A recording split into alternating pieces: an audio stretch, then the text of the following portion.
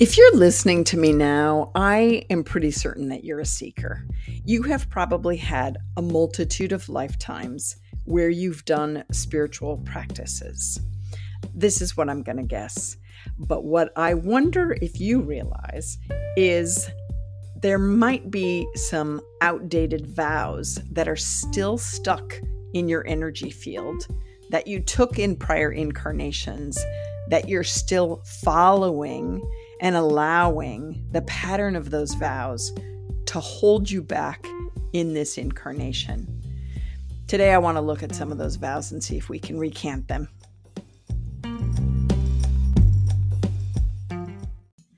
Listen, I'm one of those people that know I have done a gazillion past lives in service to spirit, and I have tried every religion on the world. I know this in my soul. As a longing to connect with God and the divine and the divinity and all that is and where it all is. But I realize that in many of those spaces and in many of those experiences, I was really called to give up much of myself, a personal laying down of one's life, if you will, for a greater good, emptying of the self for the essence of the soul. And so when this happens in lifetimes, right? We are making that choice in that lifetime. And it is a really, really beautiful, good gift, right? And we empty of ourselves to fill ourselves with divine consciousness. So I love that. But this lifetime, I came back to be of service in a different way, but to still be the mystical self, to still do a life of service, but in a different way, not as a monk or I don't want to get into the labels, but I guess I just did, but sorry. I just really wanted to come back as a human experiencing life as a worker, a mother, but also a mystic. And I definitely am going to honor that. But I think and know that there were some vows that followed me from those other lifetimes, because I still felt as if I had to do that to attain God, to get in communication with God. Somewhere in my life, I felt, I'm going to fall back into my comfort zone of those promises and those vows. And what I've learned in the process is that in this life, in this chosen life, they didn't always serve me, not in every moment of every day. And so I want to go through those vows with you. The first vow that I want to talk to you about is poverty. Some of you just had a ripple go through your body. I want you to put your hands on your heart and close your eyes and ask yourself, am I still following this vow of poverty? Poverty is something I still align with. Is this what you're thinking inside? Like, oh my gosh, no wonder I can never have money. I never have enough money. Money doesn't work for me. I'm always like crying poor. Are you still aligned with your vow of poverty? You're going to know this when you put your hands on your heart. So you're just going to, if you get a yes and money doesn't work for you and you feel like, money's evil, that's another way of saying I have to have a vow of poverty. Money's evil, or whatever the belief pattern was from that prior life that you're bringing into this.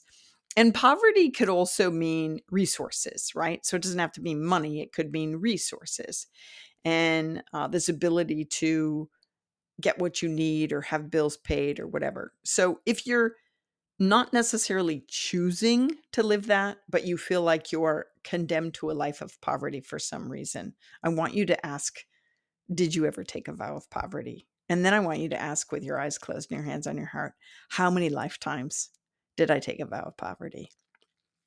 Trust the first number that comes up for you. It's going to be a knowing, or you're going to hear it clairaudiently. And then recognize the ripple effect in this lifetime.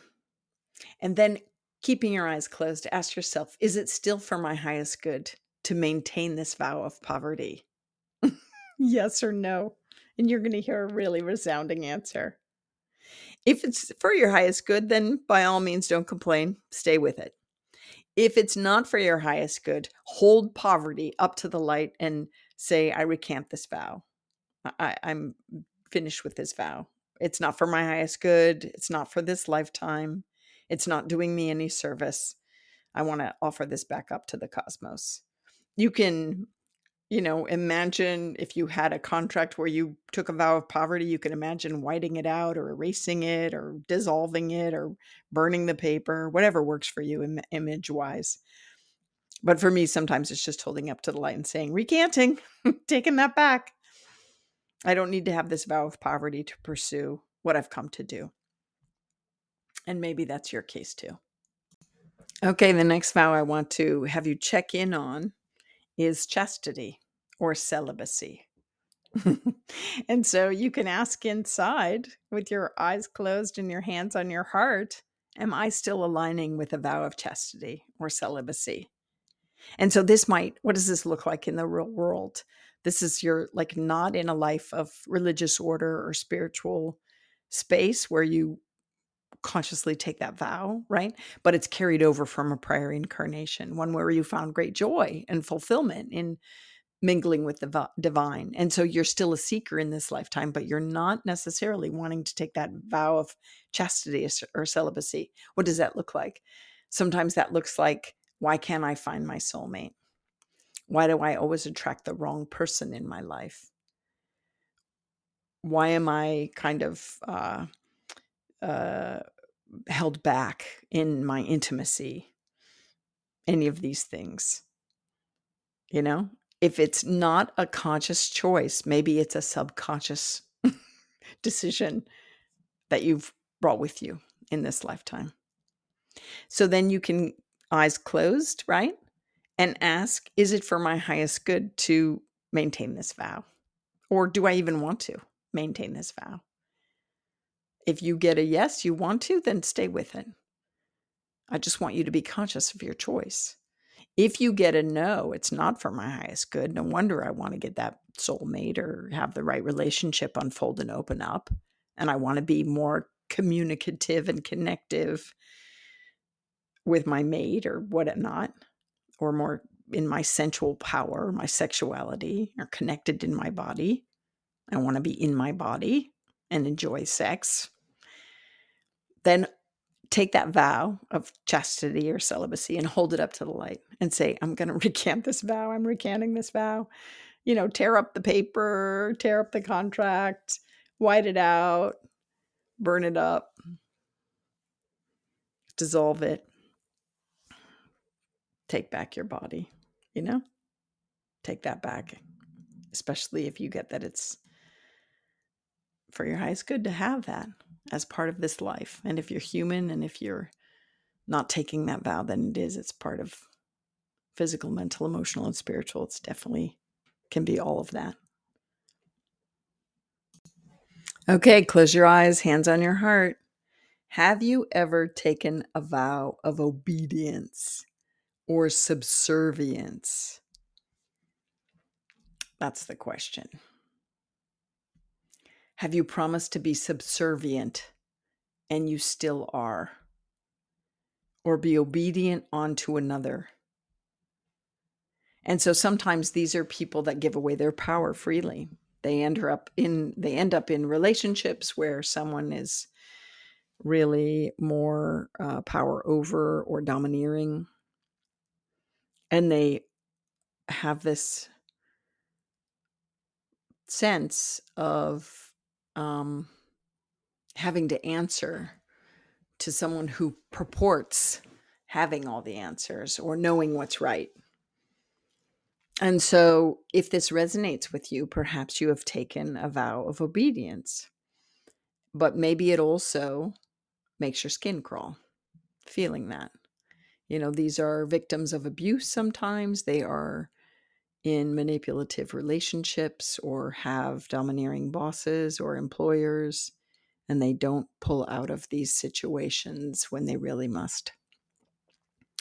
If this strikes a chord, perhaps you should look about whether or not you want to maintain this vow of subservience or vow of obedience. Because sometimes the people around you don't have your best interest at heart. So if this is the case, you can ask, is this for my highest good to maintain this vow? To put myself, in this position of always following orders or losing my power in this way, not maintaining my power, or where there's an imbalance of power. And so if it's not for your highest good to have that, because I can't imagine why it would be, hold that up to the light and say, I ask to be released. I recant this vow. I release this vow of obedience. I release this vow of being subservient. And I answer to my own calling and my own truth and the wise divine being that's connected to source energy. Yeah. And as you imagine it, it is so. Okay, similar to subservience, when you make yourself less important, is the vow of humility. And humility is an interesting one, right? It's an interesting one because in it, you kind of sell yourself short in the way that you build other people up. And you're so modest, or you have such a low view of your importance that sometimes it's a quality that you think is actually endearing when you're humble, because you kind of attach it to not being prideful, because it is a lack of pride. But I'm talking about a vow of humility when you're actually disempowering yourself and you're selling yourself short and you're not standing up for yourself. In that, sometimes people that have taken vows of humility and still have them active in their energy field choose mates that aren't even at their level. They are not even at their level, because then they don't have to be required to show up for themselves, right? So when you put your hands on your heart and you close your eyes and you tune in and you ask, did I ever take a vow of humility that I'm still attached to?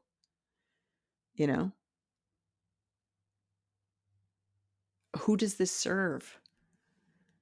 Does it serve me? Does my being small or playing small serve humanity? These are the questions, right, that I want you to ask your soul and yourself, really. I don't even think you have to dig deep to the soul. I think on a conscious ego level. And by ego, I just mean in your normal wakeful state of mind, not ego as in egotistical. So if that be the case, that you still adhere to this vow of humility, I invite you to raise that vow up to the light and say, please absolve me of this. I ask to recant the vow, cleanse the vow. I no longer need to align with it. This is not that life. And this life is different for me. And so as you release it, it is so.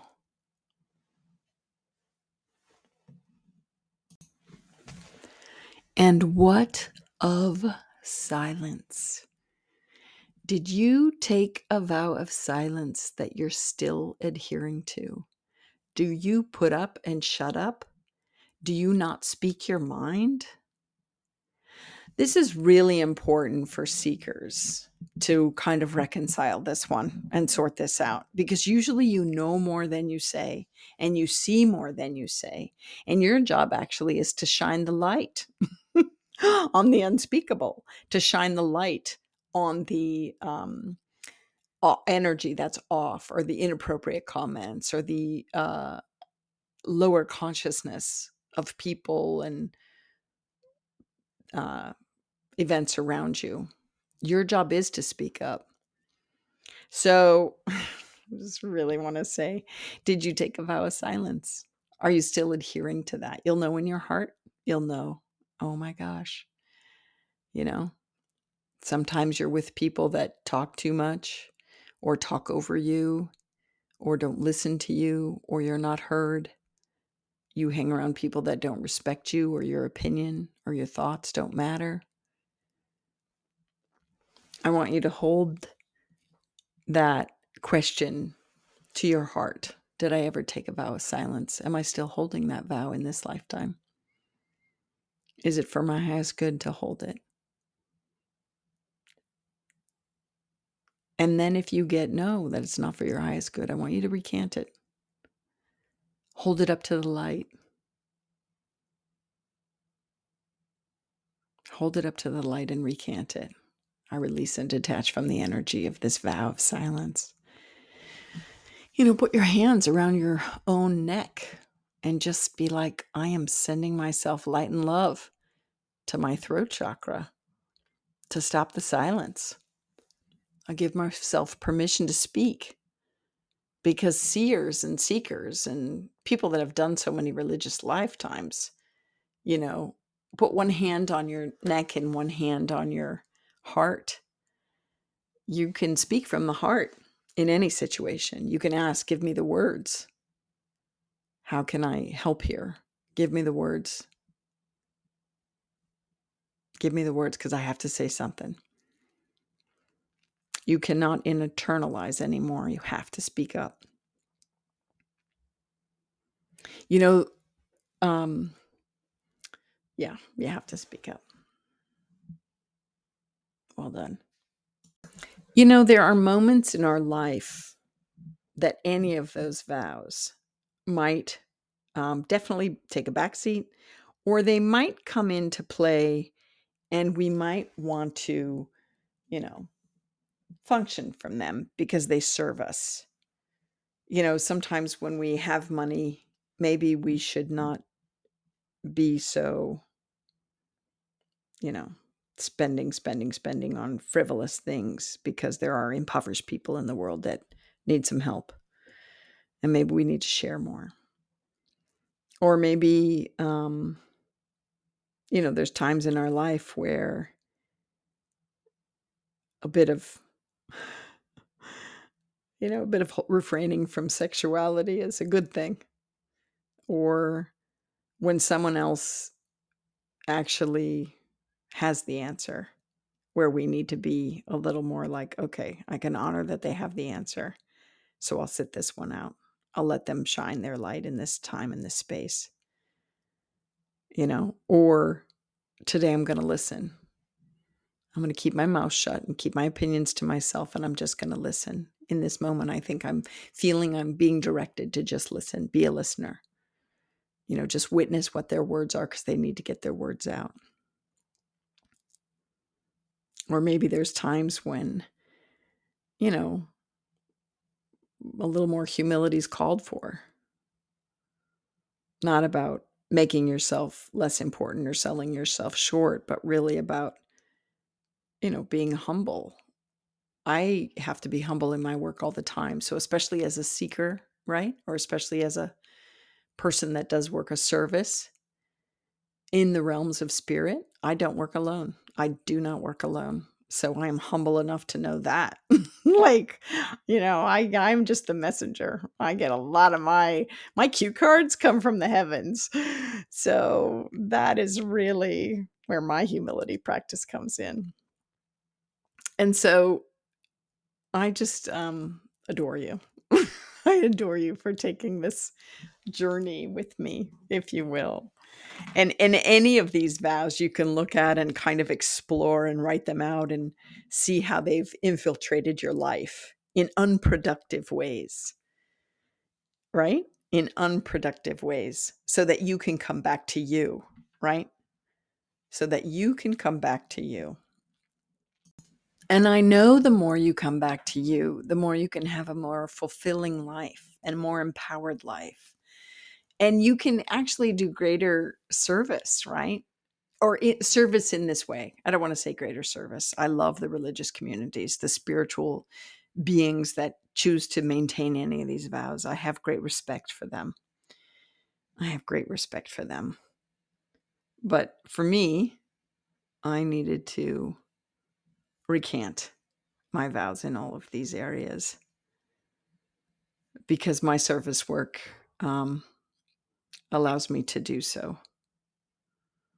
And so I think it's important to know your journey in this lifetime, as a seeker and as a quote unquote light worker or a visionary who's continuing your journey of kind of spiritual recollection and enlightenment, if you will. And what is your path to all of that? I do know in my knowing that the universe wants us to have anything and everything our heart's desires. And there are times in my life, right, when emptying out and surrendering and giving up and giving over so that I can be filled with the light of God or the grace of God comes in different forms. It comes in different forms. And so I would encourage you to kind of sit in contemplative time to know what all of that means to you, or know what that looks like for you as you're on your own spiritual quest of greater understanding, not only of divine consciousness, but also of your own soul path, right? In this lifetime as a seeker.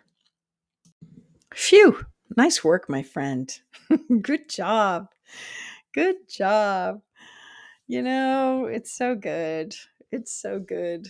So we did this at a class that I taught recently where we recanted vows. And then in the end, we did a power claim of stating a powerful statement that aligns with our truth now as seekers, as visionaries, as people on the planet. So maybe you could contemplate that one for yourself. Like, what's my vow now? What's my vow now? You could still be a beacon of light. We should all be beacons of light. Maybe your vow is to raise consciousness. Why did you come back now on the planet at this pivotal moment? What was your vow to yourself in this life? I'm going back now. I'm going to be alive at this time on the earth so that I can do this, such and such, this, that, or the other thing. And so I want you to look at vows in a different way. What did you vow to do when you came back in this life at this time? Maybe there's something in there in your soul to kind of resurrect and remember. A longing of your soul, or a knowing that you've come to do or teach or share or be the type of person that you want to be. So I want you to end this time together with me on tuning in and tapping in to a vow that you made yourself before coming in, that followed you in, that has to do with a claiming of an empowerment. Kind of your power mantra, your power statement. I want you to sit with that until you come to it and allow it to change over the next several days. When I was young, we used to go and pan for gold, fool's gold, in these fake mines. I loved it. I don't think I ever found gold. But this is what I want you to do. I want you to find the gold buried in your soul. The vow. The vow. All right. I adore you.